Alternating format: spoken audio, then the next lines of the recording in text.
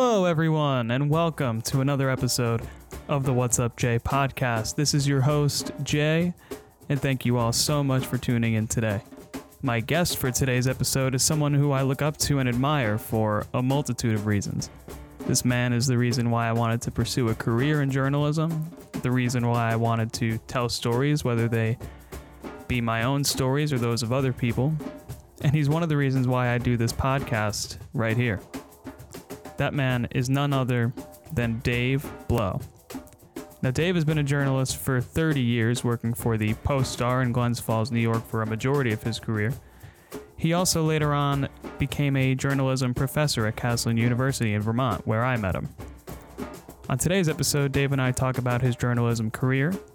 He tells us how he got into journalism and gives us a look into some of the stories and columns that he has written over the years. We talk a bit about his favorite baseball team, the Boston Red Sox, and their magical 2004 World Series run. And Dave gives us a little bit of a sneak peek into his new book, COVID Chronicles: College Students Navigate Pandemic Life.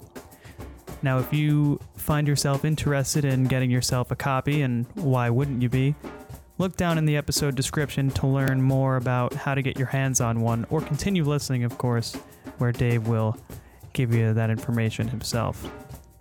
But without further delay, let's see what's up with Dave.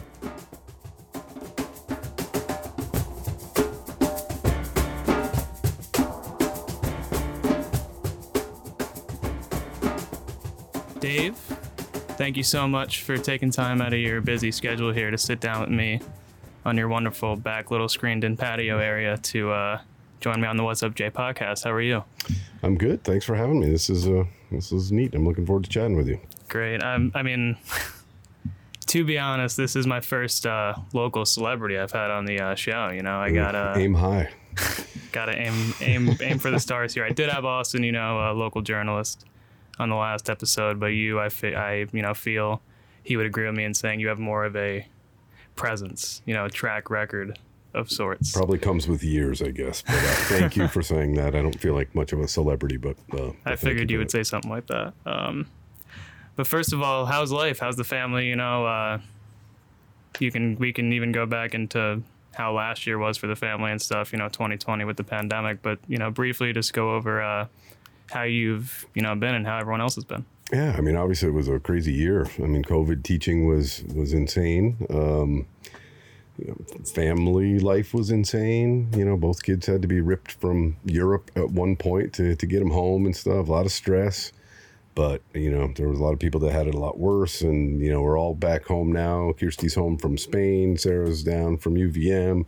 So we are one crazy family of four again, doing neat stuff together, heading to the beach in a handful of days, and went to a Red Sox game recently. So I'm enjoying time with them. It's one's 24, one's 21, and your kid time is pretty fleeting at this point in life, I think. And so yeah, I'm trying to soak it up. Not always is it rosy. They irked me at times, of course, but no, I'm real thankful that they're around. Yeah, I remember sitting in one of your classes at Castleton, and you had mentioned how it was like you were an empty nest again, or for the first time, and now you're just bringing it back in, having them living both at home again. It's I throw back to the foursome that you were just describing. How's that difference? Like, how is it like once they leave and now they're back, like you said, at 21, and how old was Kirsty? 24. Yeah, they both just turned 21, 24. So yeah, it's interesting. I mean, we were. I didn't really fear it, but it was. I kind of wondered what it was going to be like, and we actually settled into empty nest life quite well. We have our own routines and stuff, and then they come back, and all of a sudden it's very different. But it's a good different too. It's just a little more chaos. I mean. Everyone in my family is pretty high octane, so there's a lot of laughter, a lot of craziness, but like I say, I really wouldn't trade it. I consider it bonus time. I've always really cherished being a dad. I consider it my biggest accomplishment, honestly, those two kids. So and one of them plays music and sings, and the other one's doing neat stuff with interviewing. She's actually setting up to do an interview right now with through UVM. So yeah, no, it's neat. I'm like really enjoying being a dad. Always have. So I'm gonna ask you in a second about your two daughters and what they're up to now and stuff like that. But first, tell us a little bit about yourself. For anyone who listened last week, I gave a brief kind of synopsis of who you are and who you are in relation to Austin and myself. But, for anyone who, didn't listen, who is Dave Blow? Okay, well, I'll try to give a condensed version. But yeah, I mean, I grew up in a rural town in Vermont, Chittenden, Vermont, went to Proctor High School, went to Castleton State College at the time. Was a journalist for 15 years at the Post-Star. Well, actually, I started at the Granville Sentinel, you know that, for like 5 months and ended up getting hired by the Post-Star, worked there for 15 years, and then, went back to school and got my master's, and the job at Castleton, the professor job, opened up. And I really trying to follow in the footsteps of my mentor, a guy named Terry Dalton, who was just an amazing professor, did what I'm doing what he did. He was a journalist for a while, professor for a while, and I've always still written, ski columns, and I just finished a column today about my dad, so I'd still love that ability, that forum to be able to tell stories, other people's stories, my own stories. And I wrote about that a little bit today, just about why I do it. And, I kind of wrote that for me, it's probably my therapy. A lot of people pay good money to go tell people all the stuff in their life that's going on. I kind of just put it out in print and let people react to it. And, often I get good results, sometimes not so much, but it's a blast, and I've really enjoyed both careers. I mean, I've had a blast. I feel for those folks who dread going to work every day, because I haven't. Not every day is perfect, but most are pretty damn good. Well, I definitely will say you are a role model in that sense for me, and I'm sure a lot of the other students that I went into your classes with, because you brought that energy, you brought that, like that. What's the word? Positive vibe to every class, even if a day wasn't going so great. You always seem to love what you do, and you can definitely see it through your work and through your, teaching as well. And we'll get into that. Yeah, I appreciate that. In a little bit here. But first, let's talk about, your two daughters, as you were just talking about. The younger daughter, Sarah, that you said she's getting ready to, do an interview right now. I know that she has her own show called VT Peeps. Mm-hmm. I know she was doing an internship with the Center for Research on Vermont, where she was doing like a similar thing with the show, but for them. And obviously Kirsty, who recently got back from teaching English in Spain, right? Right. And she does, the music and, performing and stuff like that. You and Kirsty, I believe, traveled, 2 summers ago? Yeah. When she was doing like the, tour through like the south of the States. Take me through that, that experience of traveling with your oldest daughter while she's performing, and you get to see it all firsthand. Yeah, I mean, I wrote a little bit about that, and I've got a book like, I don't know, half, 3/4 of the way through, but it was amazing. It made me want to do it again. It made me realize how vast this country is. It made me realize how really cool people are. Most people, I always have had that thought anyway, that most people are good. If you treat people well, you get it back. And I try to live that way. The music, getting to see her play all across the country was amazing. It was just something that, initially I don't think she even wanted me to go because I offered, and it wasn't an immediate, yeah, that sounds great, Dad. It was more like a couple weeks later, she's like, yeah, maybe that would be good. I think probably to pay for stuff as much as camaraderie. But I think literally, I joke that, I think there was like 15-20 minutes that we fought out of 22 days in a car and stuff.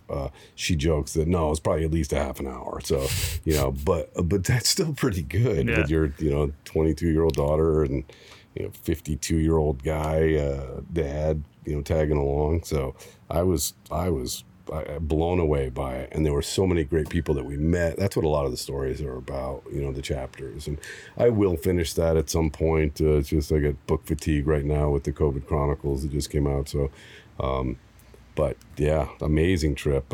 If you have a good relationship with your kid, I would urge anybody to do that, because like I say, I want to do it again. Where was, if you had to pick one spot along that, you said 22 days? 22 days, yeah. Where was what was like the highlight? Like what, spot along that tour would you immediately go back to? I think Clarksdale, Mississippi, and it was like an afterthought stop. We were going to go to Memphis after Nashville, and we had been to Memphis before on a trip we did before, but A friend told us to go to Clarksdale, Mississippi, home of the blues. It's where Robert Johnson apparently made the deal with the devil. And, it's just this sleepy cotton town with these, a lot of these little, the old juke joints are kind of run down and stuff. But anybody that goes there goes for music. So everybody's into music. And what we saw there at a couple different places was just really, really good. And we were leaving the place one night, and I tipped the guy, because I always tip musicians because she's a musician. So I get into that habit. And he was all about it, and ended up having her play. He found out our story, that we were on this kind of cruise across the country to California. And he found out that she played, and asked her if she wanted to go back in and play a couple songs. And I was surprised that she did it, because like I say, it's a little hole in the wall place, and everybody there could play. And she did a couple of her original songs. They don't let you video in it. Otherwise I would have, but, I've got it in my head, and I did video a couple seconds of it. So I do have a little bit. And some guy from England took a cool picture of her from the other side of the room. It was amazing. Just so rewarding and so organic. But there were such great stops all over the place, but, Dallas and Breckenridge and Amarillo, Texas. She played kind of like a biker bar there, and kind of wowed them. It was, it's just such a range of places, and she booked it all herself. I didn't do any of it. I was along for the ride to help out. So I was going to say, you kind of played the managerial role, but you didn't. You were just there, co-piloting, or were you actually driving for the trip? I drove most of the way, yeah. Well, that's awesome. No, it was epic. It was something I'll never forget. So cool. And I'm planning something with my other daughter when she graduates too, but she's not a road tripper, so I'm sure she's going to hit me up for a trip to like Jamaica or something. Jamaica. Well, I look forward to reading the 3/4 finished once it is complete, of those stories, because as a musician myself, as a younger brother of, a musician who is in a band kind of doing local shows now, it's always been a dream of mine to be able to go on even like a 3-show tour, like down the East Coast. So like being able to read about that experience from the non-performer's perspective would be incredibly interesting. Now to kind of pivot back to Sarah, obviously she seems to be going in a similar route to you, obviously interviewing people through, the audio format as opposed to the old school pen and paper. Mm-hmm. How does it make you feel as a seasoned vet in the journalism business yourself to see your daughter doing similar things to you? Really cool. And I didn't push either kid in any direction. To me, as a journalist, it's a calling. You either like talking to people, you like writing and stuff, or you don't. And if you don't, you shouldn't do it. And she just kind of fell into it. She's got a really good mentor at UVM, Richard Watts, really, really good guy. And I kind of collaborate with him a little bit with journalistic stuff. But again, never pushed. And all of a sudden she started doing these things, and I was watching them, and her instincts are good. That's what I'm most proud of. A good interviewer, when you're talking to somebody, if they take you somewhere else, they pull something that you weren't aware of, if you're smart enough to run with that and ask follow-up questions about it, that's cool. And I've seen her do it a few different times. One, there was a PR guy from Burlington that she was interviewing, well-known guy up there, who was a former reporter, and talked about Joe Biden, how he covered him when he was in the Senate. And she was smart enough. Obviously, he's the president now, so you run with that. She asked some questions about him, what he was like and stuff. So things like that make me believe that she'd be pretty good at. She's super pretty. The camera loves her as well, much more than I'm certainly in the right format for print. But yeah, people like talking to her, and I've always felt that they like talking to me too. I think some of the best interviews are when people forget they're being interviewed, and all of a sudden you're just talking like buddies, kind of. And you can get good stuff. And I see that with her. She's gotten a lot of good feedback after she's been done. I love that she started her own VT Peeps show, something more. Right now she's doing interviews about the economy of Vermont and stuff like that. It's really not her forte, but it's going to be great for her, resume wise. But I like that she took the initiative to start her own thing. And I hope she continues with that, this year. Yeah. And it's always great to throw yourself kind of, like a change up of sorts, being able to kind of pivot into a realm that you're not always used to. Definitely. And being able to still diverse. Yeah, diversity is huge. You know, have different things to show people. Yeah, exactly. Creating that content is important. And speaking of content, let's pivot into your journalism career.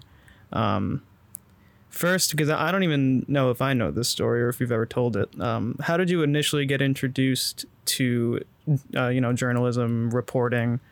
Was there something that happened to you where you instantly knew, like, this is what I want to do, this is what I want to pursue at all costs, or was it kind of something that you accidentally fell into and fell in love with?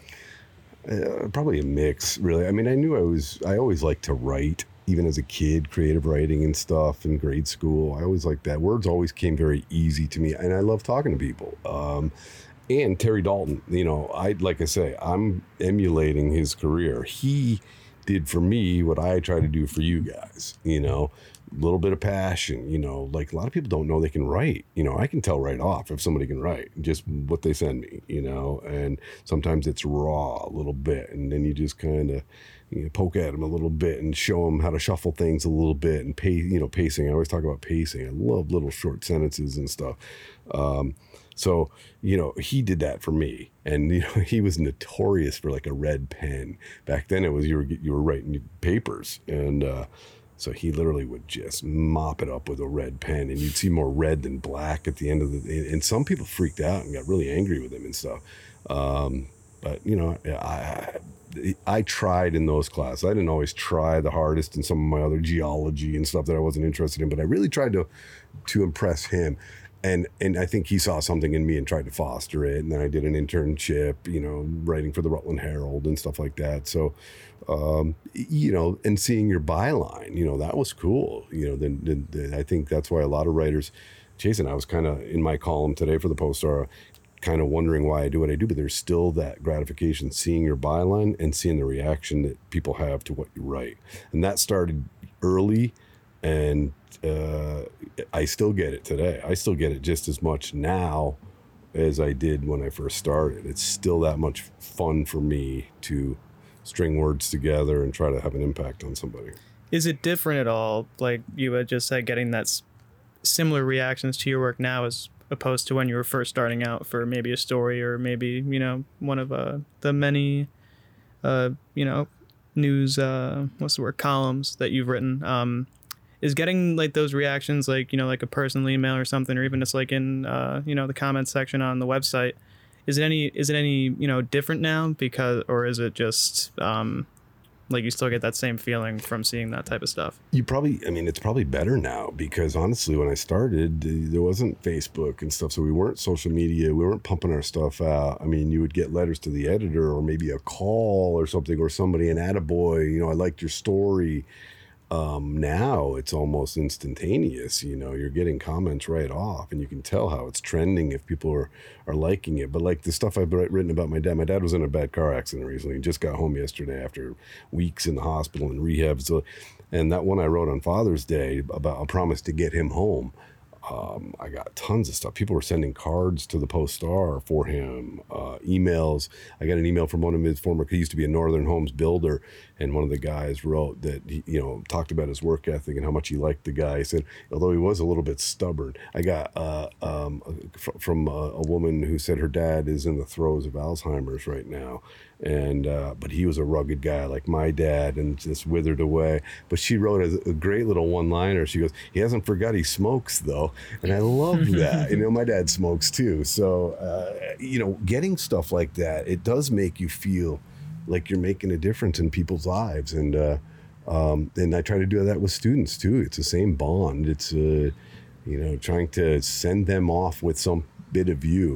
At the end of the day, what do you have? I got a lot of bylines, and hopefully some students who thought I tried a little bit for them. I like that feeling of I'm not a morbid guy. I don't think about death all the time and stuff, but I like that feeling of having touched folks. And I hope I have. That's something that I really try to do. Well, I could definitely say that you have definitely touched me in a way, because although I'm not, currently writing for the weekly paper or, a daily paper anymore, still doing the freelance journalism, like I do this stuff Yeah. Because of the stuff that you instilled in us during all those classes. And I just want to take a second to, thank you for that. I appreciate that. It means a lot, cool. And I think a lot of students, I've had students kind of afraid to tell me that maybe they're doing something else. And I don't ever want them to be afraid of that. Like I said to you, that I want you guys to be happy in life, do well, and that doesn't necessarily mean money. I never made a pile of money in my life, but prosper, be happy, and like I say, take a little chunk of me with you on the ride. Have me on your shoulder, barking at you to double check something or whatever. I think that's cool. So, but yeah, no, I completely agree. Neat. It's awesome. So to kind of pick up on what you just said about how you love kind of leaving that piece of you now with your students. How did you end up becoming a professor at, Castleton University? I know that you said you kind of fell into it, but what was, the timing? I know you said you were the assistant city manager at the time. Assistant city editor. Yeah. And that started around, I think it was 2002 or something. I wanted to be an editor. I actually applied to be the feature editor, and the managing editor thought I wasn't a fit, apparently. So, but he threw me a bone. He threw me the assistant city editor job, and I relished it. It was actually really cool, and it was a trajectory thing. I'd been a reporter for 12, 13 years at that point, and I liked it, but I didn't love it. Reading other people's stories, I'm always finding things. God, I would have done this, but you got to be careful with that because you don't want to, beat up on a reporter. You got to work with them. So you try to coach. And I thought I was pretty good at that, but there wasn't going to be an opportunity for me to jump here at the Post-Star. The city editor above me was hanging around. The managing editor was hanging around. And honestly, I don't know if I wanted either of those jobs anyway.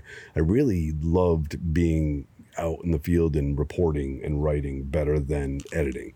So I started thinking about my former professor, and I ended up going back to grad school. It took me like 4 years to get a 2-year master's degree because I had a baby, a 3-year-old, full-time job. So it was a fair amount, but I mean, the timing actually was perfect. I graduated in 4 years, and then the position at Castleton opened up. So if you believe in fate, and I kind of do sometimes, I think, it opened up. My old professor that was still not the mentor, Terry Dalton, but Bob Gershon, who was the video guy, who I equally respected. Yeah, I taught a little bit too. I taught a couple classes as an adjunct, ethics, and I think an editing class. So I had got my feet wet, and I liked it. So I was glad he gave me the opportunity to do that. And like I say, it opened up, and they hired me, and I've been there since 2005. And it's been a good run. What was the transition like for you to kind of make that transition from doing the full-time job, reporting and editing, into becoming a professor? Like you said, you finished the 2-year degree in 4 years. What was, the balancing act like? You mean while I was still at the Post-Star or starting to teach? It was hectic. I mean, it was crazy. If you'll know someday when you have kids probably, but a baby and a 3-year-old plus a full-time job plus maintaining a house plus blah, blah, blah. It's, it's a lot. You don't remember much back then, it was just kind of chaotic, but it was a means to an end. And I had my eye on the prize, and then to get offered a job that paid less than what I was making as an editor, which wasn't a lot. That was a big dilemma too, but I didn't want to kick myself and not do it. I never want to look back and say, wow, I wish I had done that. So, and it was a good call. I mean, my kids got free tuition at UVM. I think I've had an impact on a lot of people. I've enjoyed the classroom. It's weird. None of my friends ever would have said, oh, I bet he's going to be a professor. It wasn't in the, nobody thought that. I don't think I give off the typical professor vibe probably. And I guess I'm okay with that. I kind of consider myself a kind of a skills provider, a mentor, a dad when dad isn't around. I mean, I know I play that role for some of these kids. And I don't mind that. I've got 2 like-aged kids, so if they're struggling with something and they come to me, it's a blessing and a curse, though, because nobody teaches you how to deal with that stuff. I mean, I never had any training to talk to kids about abortion or drugs or mental health or whatever, but I just try to approach it like a dad and do my best, but there's being approachable like that has some challenges at times. So you've been doing this, journalism, whether it was in the field reporting, whether it was in the classroom or behind your desk, being that mentor of sorts at CU. And I'm sure you can think of a ton of examples for this next question. If you could give me the most or one of the most rewarding experiences that you've had while reporting or while editing, and then on the flip side of that, the most rewarding thing from your time as a professor. I think it's kind of odd, and maybe it's because it's more fresh in my mind, but I did an immigration series a few years back for the Post-Star during the summer when I was on break, and I felt immense pressure to do that well because, we were talking about these undocumented immigrants who were wives of dairy farm hands. There's a lot of undocumented immigrants around doing work that, in my opinion, a lot of people don't want to do. And these Spanish teachers from around the area would actually have them over to their house. One of them had a swimming pool, and the kids would be swimming and stuff, and local volunteers, high school kids, would be lifeguarding and watching them and giving them treats and stuff. And then on the other side, you'd had all these women who didn't speak much English. They were being taught English by these local Spanish teachers, volunteers, just doing good. But these folks were afraid. This was when ICE was cracking down, and so they were a little leery talking to me initially, but it ended up being I think it was a 3 or 4 part series that ended up winning an award, which I don't write to win awards. It's nice when they do, but I didn't do it for an award. But I felt so much pressure that I put on myself to do that story well. I felt I owed it to them. I had a lot of respect for these women. Some people have that opinion of undocumented. Well, come in the right way. They've got all their opinion. And I get that, I don't want our country to be flooded with, bad people, but these weren't bad people. These were people that just wanted a better life for their kids. And their stories were powerful, and they work a lot. They're hardworking people and stuff. So I don't know, that one sticks out, maybe in part because other people read it and felt it was powerful and good and stuff. And some of the columns I've written over the years, just have been soul purgings, really. A friend dying of cancer who I had to go to a last birthday party, that was in my book. Things like that. A story I wrote about my daughter's softball glove, I thought was one of my favorite columns I've ever written because I gave it life. I personified the glove, like what it was feeling, because it was my old high school glove that she wore throughout high school. Despite me buying her a new glove, she wore that one. And there's a lot of power in that on a lot of levels. So those are a couple things, I guess, for that. What was the second part of that? Teaching, rewarding? I was named Faculty of the Year or whatever. We've won awards for this newspaper and stuff like that. But I honestly think, I don't know if there's one thing. To me, it's them keeping me in their lives after they leave. I think there's a lot of power in that. And recently, here's a good example. And I wrote about this too.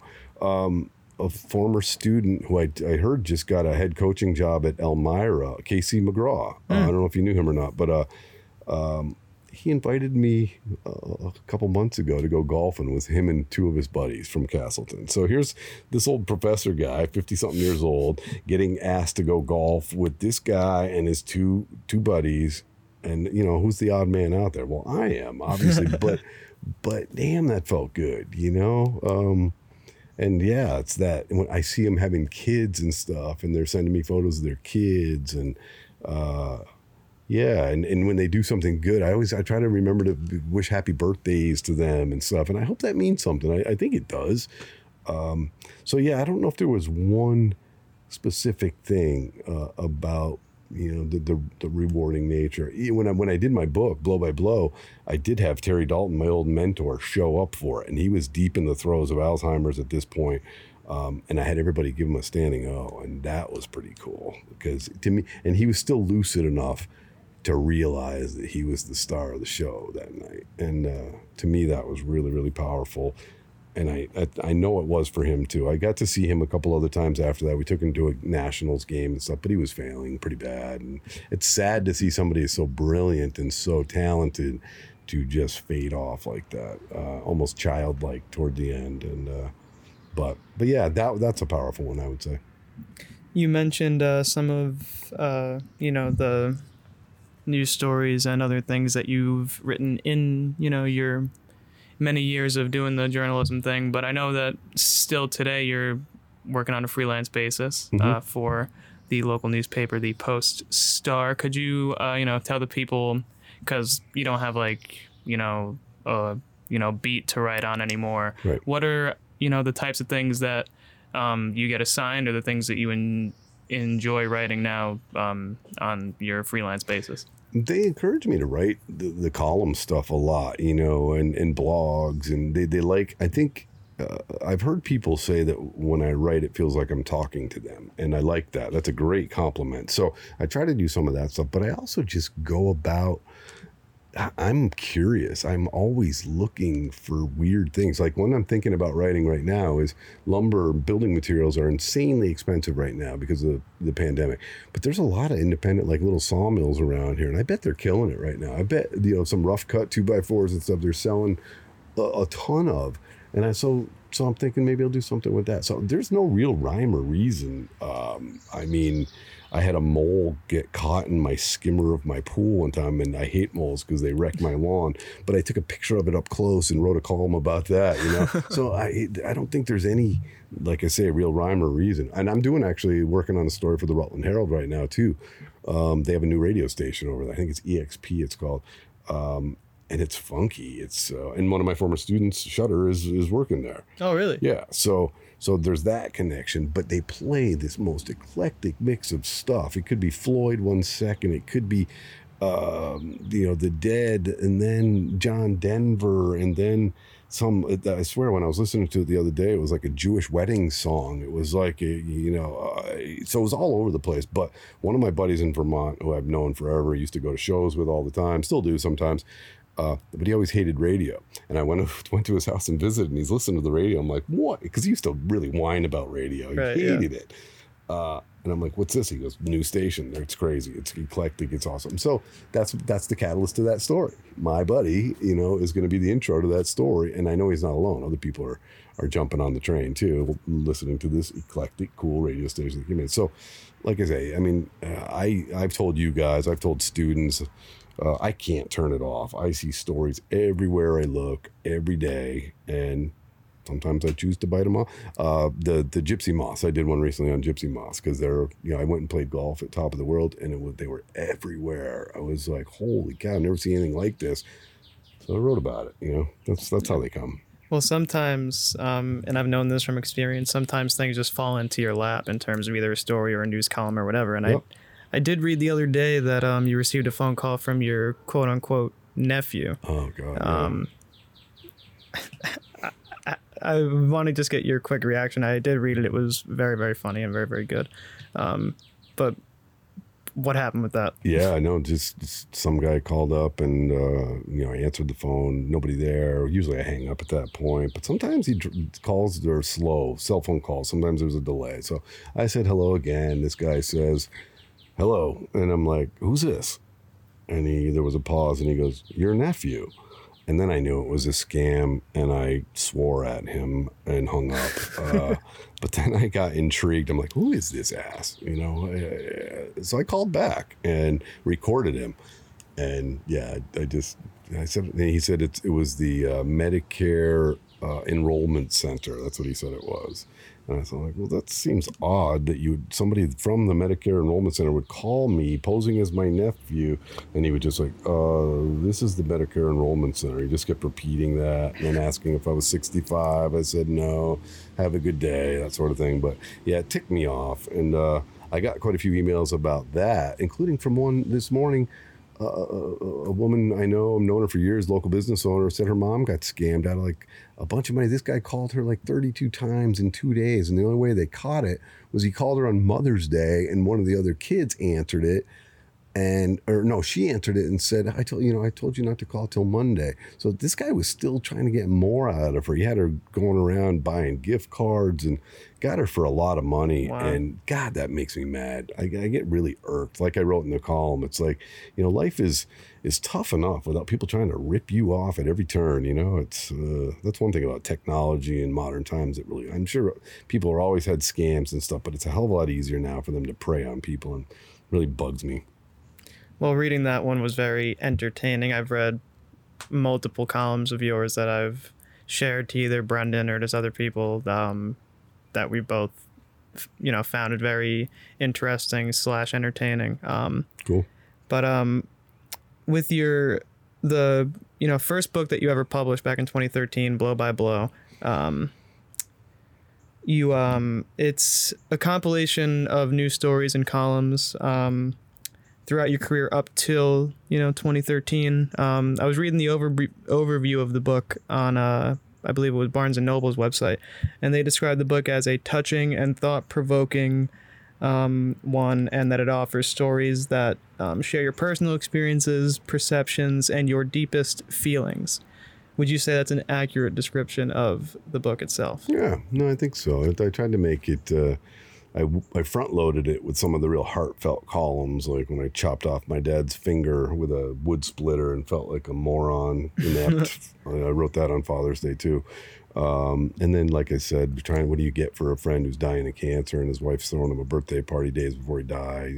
Some of those were just like I always say soul purging, but it really is. I mean, that's the best way I can describe it. It's just kind of getting it out there. But yeah, a lot of stories too, murders and celebrities, brushes with Robert Redford and stuff like that. And I did sections on what it was transforming to being a professor too, and some of the cool stuff that's come from that. I got an email not long ago from a woman who said something about, I consider it a gift every time I see one of your columns to be able to read it. And I love hearing that. But she said, you should write a book. It would be a bestseller. And I was like, well, I didn't say it, but I was like, well, I did, and it wasn't. But I did tell her where she could get it. She said she was going to get one, so hopefully she does. And yeah, I it's been almost a decade since it, so there's an opportunity there too. And honestly, I think I'm a better writer now than I was back when I was younger. I think the more you live, I think the more perspective you get a lot of times. So people have said I should do another one, and who knows, maybe I will. I got so many projects that I want to do, obviously the trip with Kirsty and stuff, but yeah, there's a screenplay I'm dying to do. I did a story on Hometown Pirates, local guys from back in the 50s, 60s, with a pirate radio station. And it's just such a movie. It totally is a movie. I just got to do it. Right. Find time. All these creative ideas overflowing, right? Yeah, too many. Well, obviously, as you just alluded to, 2013 was almost, 10 years ago now. And you've obviously written a lot more stuff since then. Mm-hmm. If you were either going to, write, like a part 2 of that book with like a new, batch of stories and columns, or if you were to have held off on that and, released it now, what have you written since then that you would be like, that's definitely going into the book? God, there's a lot of probably reflecting about kids and stuff. I mean, all the COVID stuff certainly would be in there. Dad stuff. I mean, my folks are in their 80s now, so there's a lot of reflecting on that stuff going on. And yeah, how I did it last time. I did it was a project with students. We kind of combed over years and years worth of stuff, including microfilm. One of the students was getting sick doing microfilm, so I had to take her off it because it literally will make you dizzy if you're looking at that stuff. Yeah. But yeah, I don't, I'd have to look back because honestly, you forget, I'm not super prolific, but I've written a lot. And I know there'd be another section on ski columns, and I've done a fair amount of the question and answer columns. But it would probably be more of these heartfelt, kind of life stuff than last time. The chapter 1 was a lot of that stuff. I have a lot more of that stuff now, I think, in the last decade. So it would probably be a little more weighted with that. And, certainly the immigration series, your story, the story I did with you. Yeah. It didn't win an award this year, much to our chagrin, but, COVID kids. That was certainly an epic highlight of my life. That was the first time I'd ever collaborated with a student on a story, shared a byline. So, that was pretty neat. That would make it. Yeah, that was incredible. I mean, when you had reached out to me and you were like, let's, do something together, it was a moment where I was like, is this even actually happening? Because a professor who I've only known for 2 years, because I transferred in my junior year, who I'm trying to impress with my work all this time, and just asked me to share a byline with him. It was surreal, and the experience of being able to sit in with you while we interviewed, I forget their names, but it was the two parents and their children. That was an awesome experience as well. Good. I had something similar with Terry Dalton. After we were both professors, I did a panel with him out in Denver on, it was when the oil spill in the Gulf was going down, and they had a thing like Hot Topics. That was part of the conference. They always did a Hot Topics panel. So I helped him line up panelists and stuff. And so I'm sharing a table interviewing folks with him. So that was pretty cool. So, I had something similar that you got with me. Yeah, it's like I said, it was a surreal experience. Definitely something I'll hold on to for the rest of my time doing journalistic things and journalistic endeavors. Cool. But to transition into your most recent book, COVID Chronicles, college students navigate pandemic life. Give me the sales pitch for this book. Like, what is it for someone who is not from around here potentially and has no idea what this book would be about? To me, it's a snapshot in a really crappy time in the lives of our college age kids. And it wasn't all doom and gloom. Some was uplifting, some were thankful for family time that they wouldn't have had otherwise and stuff. But there was a lot of depression, anxiety, fear. You think about the times that they were living in and all that they were missing. And a lot of people, that's what bugs me about some people. It's like, well, people lost a lot more than college students. It's like, yeah, but think about what all the things that the high school and college kids did lose. Graduation is not a small thing to not be able to partake. You didn't get to. Yeah. Proms and stuff. And just college is... I tell everybody, and Castle will probably hate that I say this, but I believe college is about 70% self-awareness, self-growth, and about 30% learning a craft, a trade, a skill, a career. And you don't get that looking at a screen. That's not the socialization. These kids were struggling. And, one Asian Vermonter she was adopted from Korea as a baby, and she wrote about how everybody, she felt blaming eyes on her when she'd walk in. She had some of the most powerful entries, and she was a catalyst as to why I wanted to do this. Another student who, from Mechanicville, football player, big dude who struggled mightily with depression and anxiety, and he wrote some powerful, sad post about what he was dealing with. But one of the most gratifying things to come from this idea to have them blog about their COVID lives was he in class, because we would always talk about him. I'd make them read other people's, comment on them on a discussion board, but also talk about him in class. I'd reserve half an hour or something. We'd talk, and he spoke up saying how much it meant to him to be able to do this, how good it was for him, because he was teetering on the edge of not good. And he'll the other day in an interview, a TV interview we did, he alluded to that. He said he was questioning his life as it was.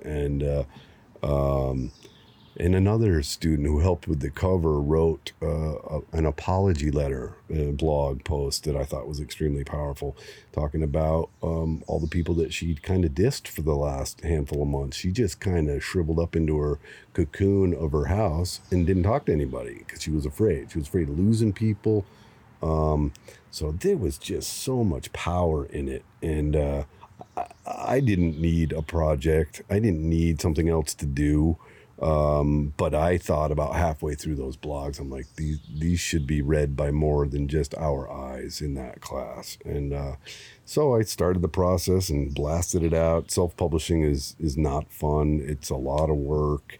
It's maddening. I don't like marketing. I'm not a marketing guy. I mean, I like talking about my stuff, but I don't like trying to sell it. And I don't know. So, I hate that part. But I feel strongly that if anybody reads this book, they're going to have a hell of a lot better idea of how across the board this impacted our college age kids.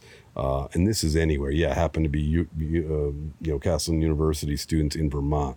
But this is anywhere USA as far as I'm concerned. Kids were dealing with this stuff, and some were funny, sarcastic, and it was just one student wrote that he was not a fan of this assignment because he was just struggling with things to write apparently, but he actually was much better than what he gave himself credit for. And one time he said that the assignment went from beating a dead horse to beating the skeleton of a dead horse, which I gave him an A because I was like, yeah, that's good. I like that.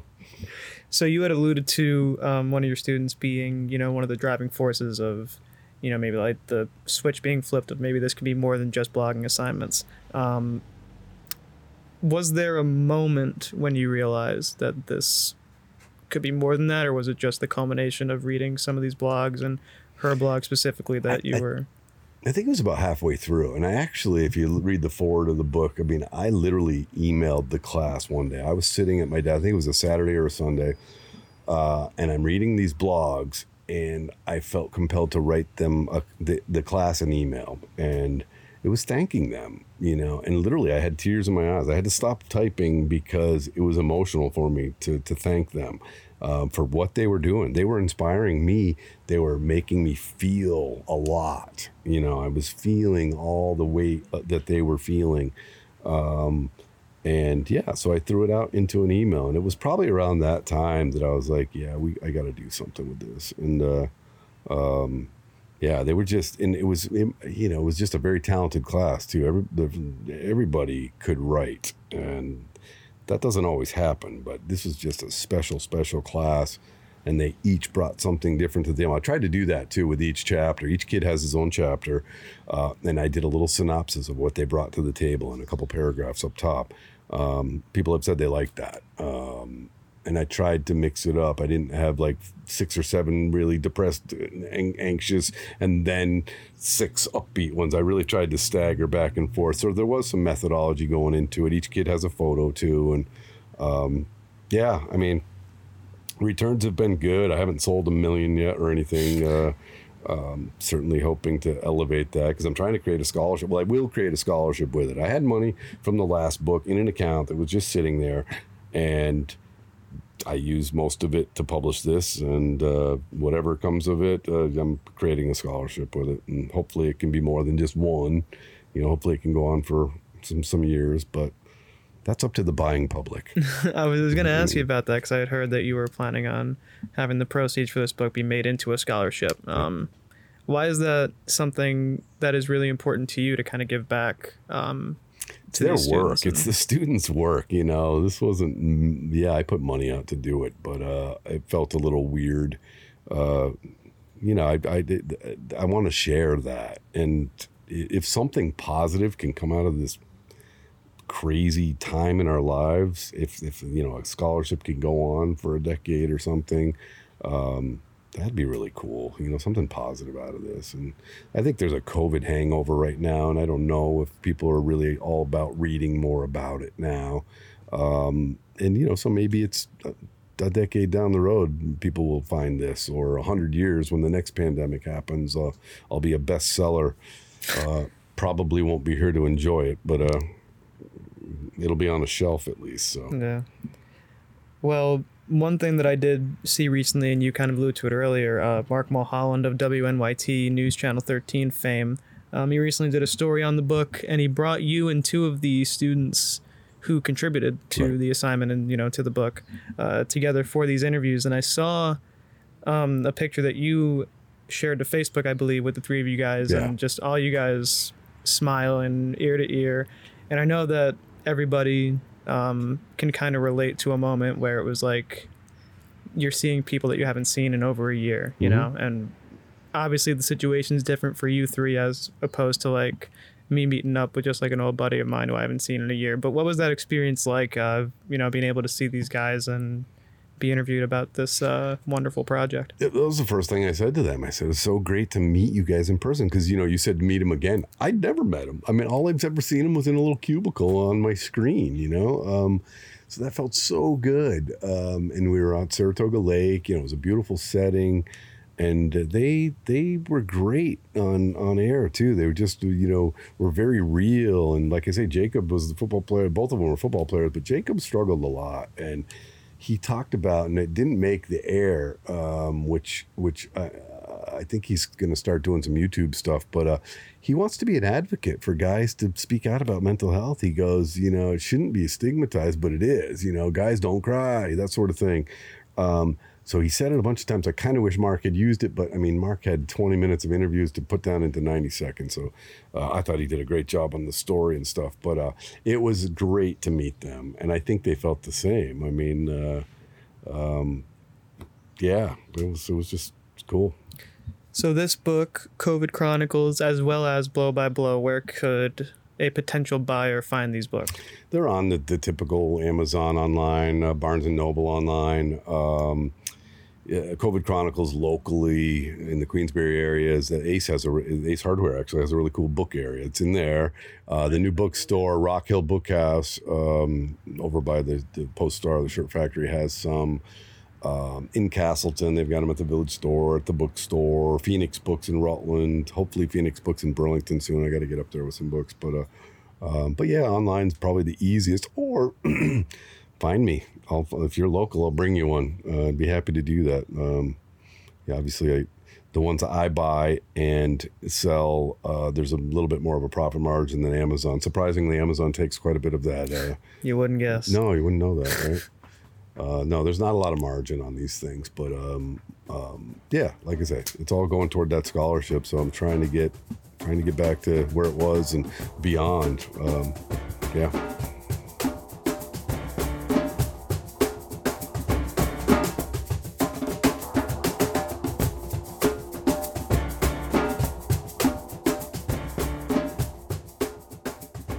Well, Dave, thank you so much for sharing about the books, sharing so much about your experiences with journalism. Before I let you go, I always do this one last segment, titled Gut Reaction, where I ask you 5 questions and I get your gut reaction to them, and we can have a discussion about them if you would like. You ready? Sure, yeah.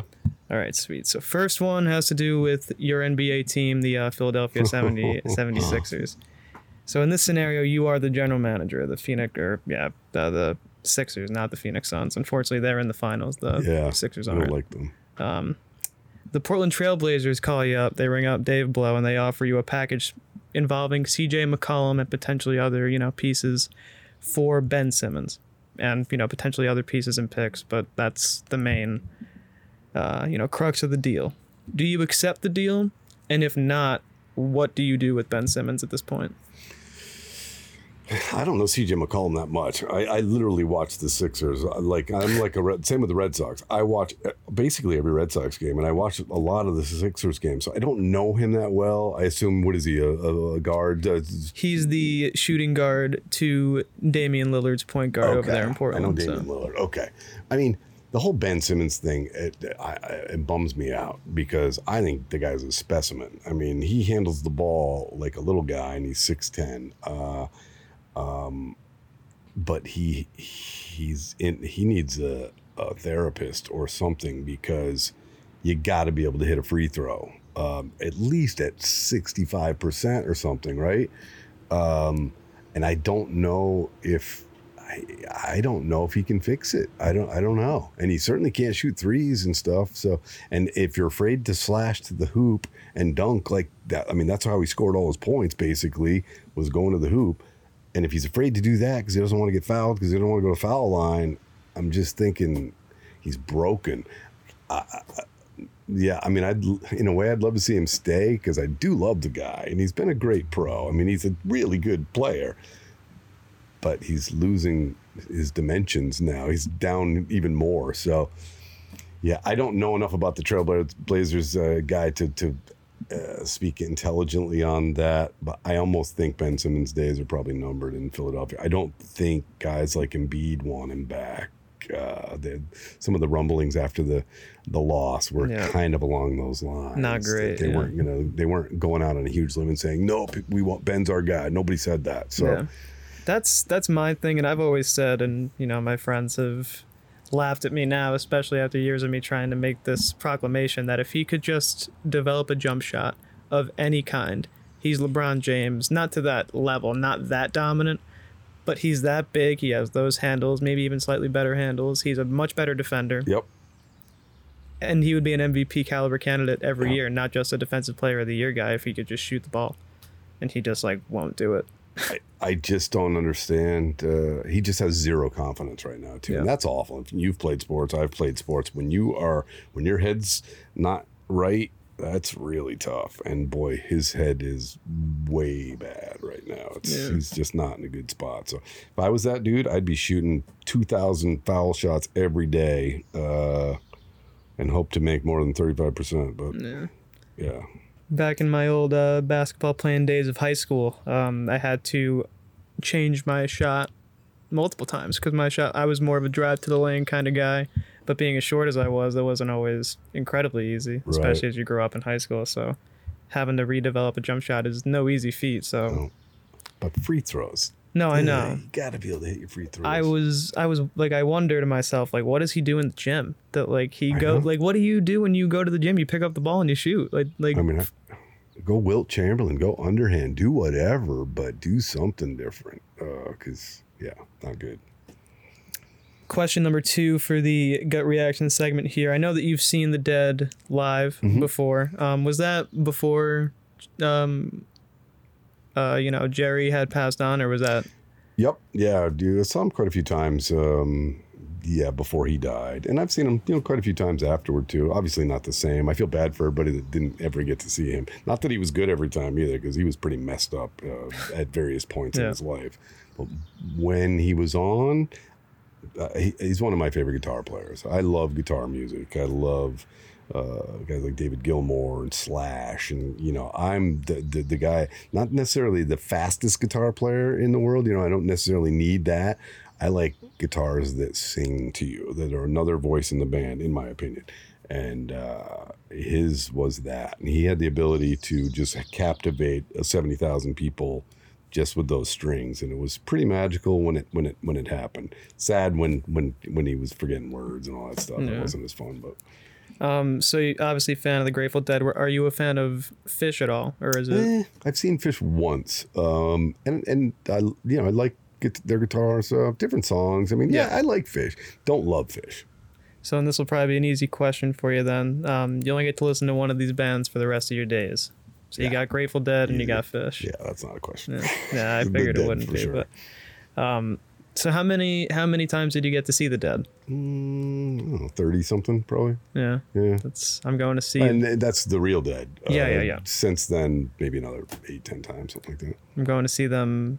I forget the date. I think it's mid back? to late August. Yeah. Yeah, I'm going to. I guess I'll see you there. It'll be a fun time. Yeah, looking forward to it. Question 3. You only get to keep one of these, Dave. And I know that you are you're a big fan of one of these. I know for sure. But you only get to keep one.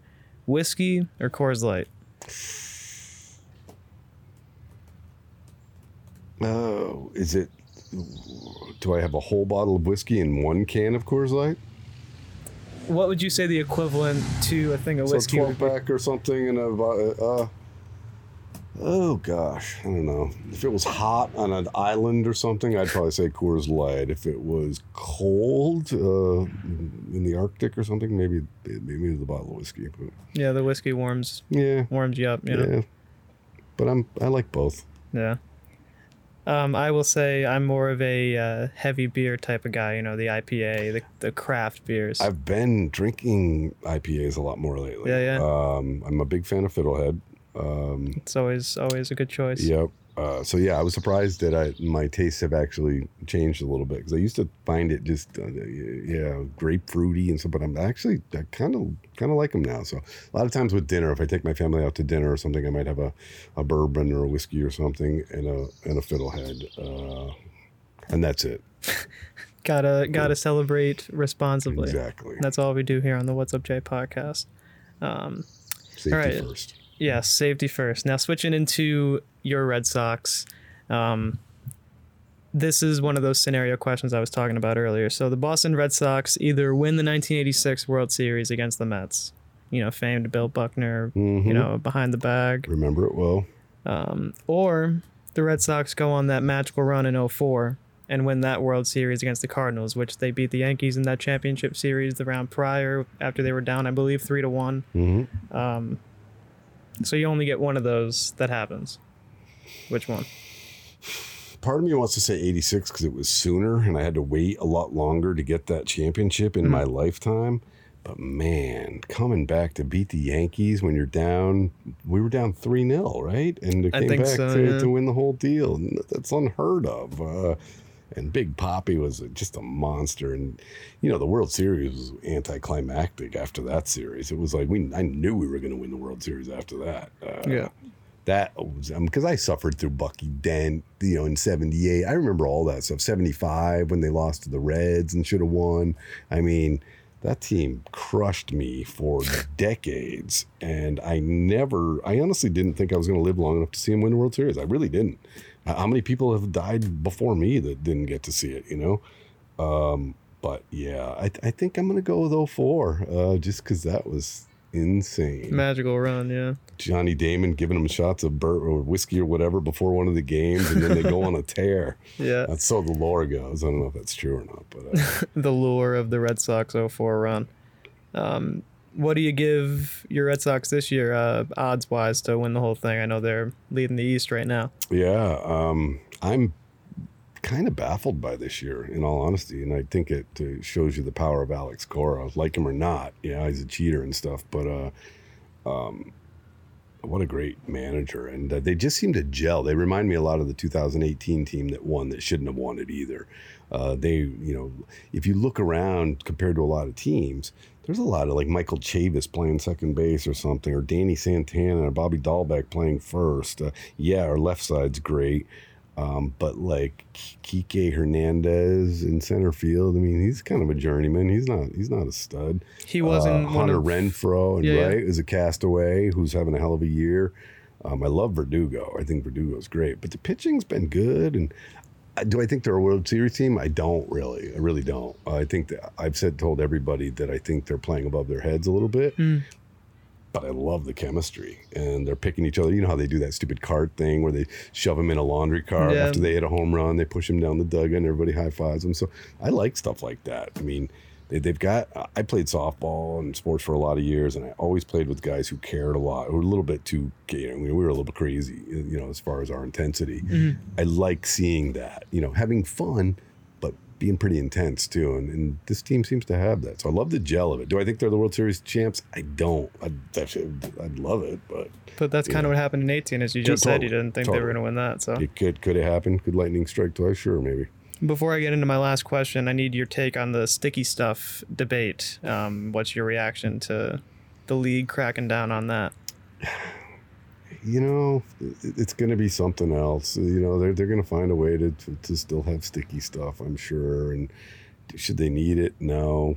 I don't like cheating of any sort, but man, that's always gone on in baseball. Sign stealing, guys on second, relaying.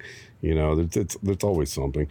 To me, it's almost, the fact that they're checking and stuff is interesting. It's almost like, and some that are all getting all flabbergasted about it. It's almost like mask wearing, just do it. It's the thing now. Just suck it up and do it. And if you don't have anything on your glove, why worry, Yeah. I've heard stories from Keith Hernandez and Ron Darling, because I watched the Met games, and they were telling stories about, I forget the pitcher's name, but he would have like a razor blade and like scuff the ball. Phil Necro used to, he would, and knuckleballers, they would do stuff like that. Yeah.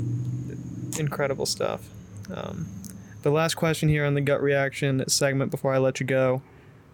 If you had to pick one profession for your entire life, either reporting or doing the professor thing as you are now currently doing, which would you choose? Wow, that's tough. Yeah, I wanted to end on a thinker.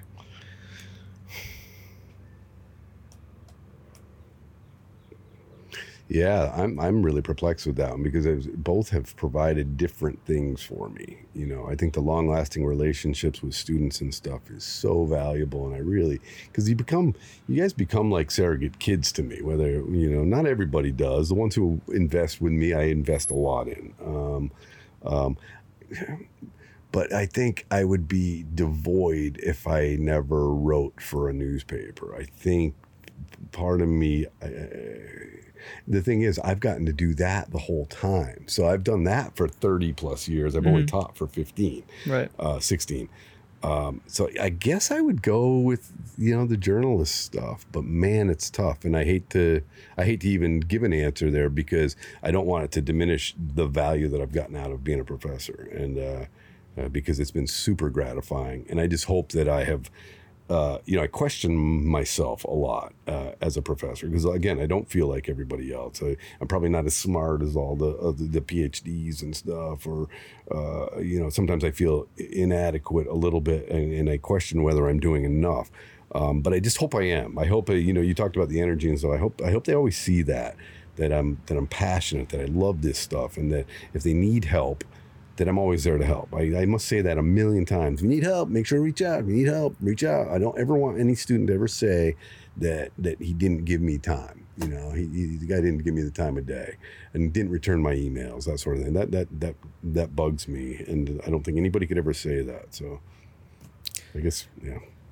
Well, Dave, I will say that you definitely did always bring that energy. You always inspired me to continue doing this type of stuff, and it's been an honor to have you on the What's Up Jay podcast. It's been fun. It's been great. My first podcast, so yeah. Well, hopefully we can do this again. Real quick, if you have anything to plug, if you want to say again where you can get the book, where to follow, where you're writing your columns and stuff, if you want to put that in. Yeah, I mean, just again, Amazon, Barnes & Noble. There's a couple of COVID chronicles out there, so make sure you do college students navigate pandemic life, or put my name in and it should pop up. And, it's... Yeah, the Post-Star, and the Rutland Herald occasionally have stuff in too. And, but yeah, the Post-Star is where most of my stuff comes out, and still enjoy the forum. I'm really glad that they still have my voice and willing to have my voice after 30, almost 2 years. So love the forum. Well, Dave, I look forward to reading more from you. I look forward to hearing more from you. Hopefully we can do this again. And, thanks for taking the hour and change here to talk to me. I really do appreciate it. Yeah, no, this has been great. I appreciate you asking me to do it. So.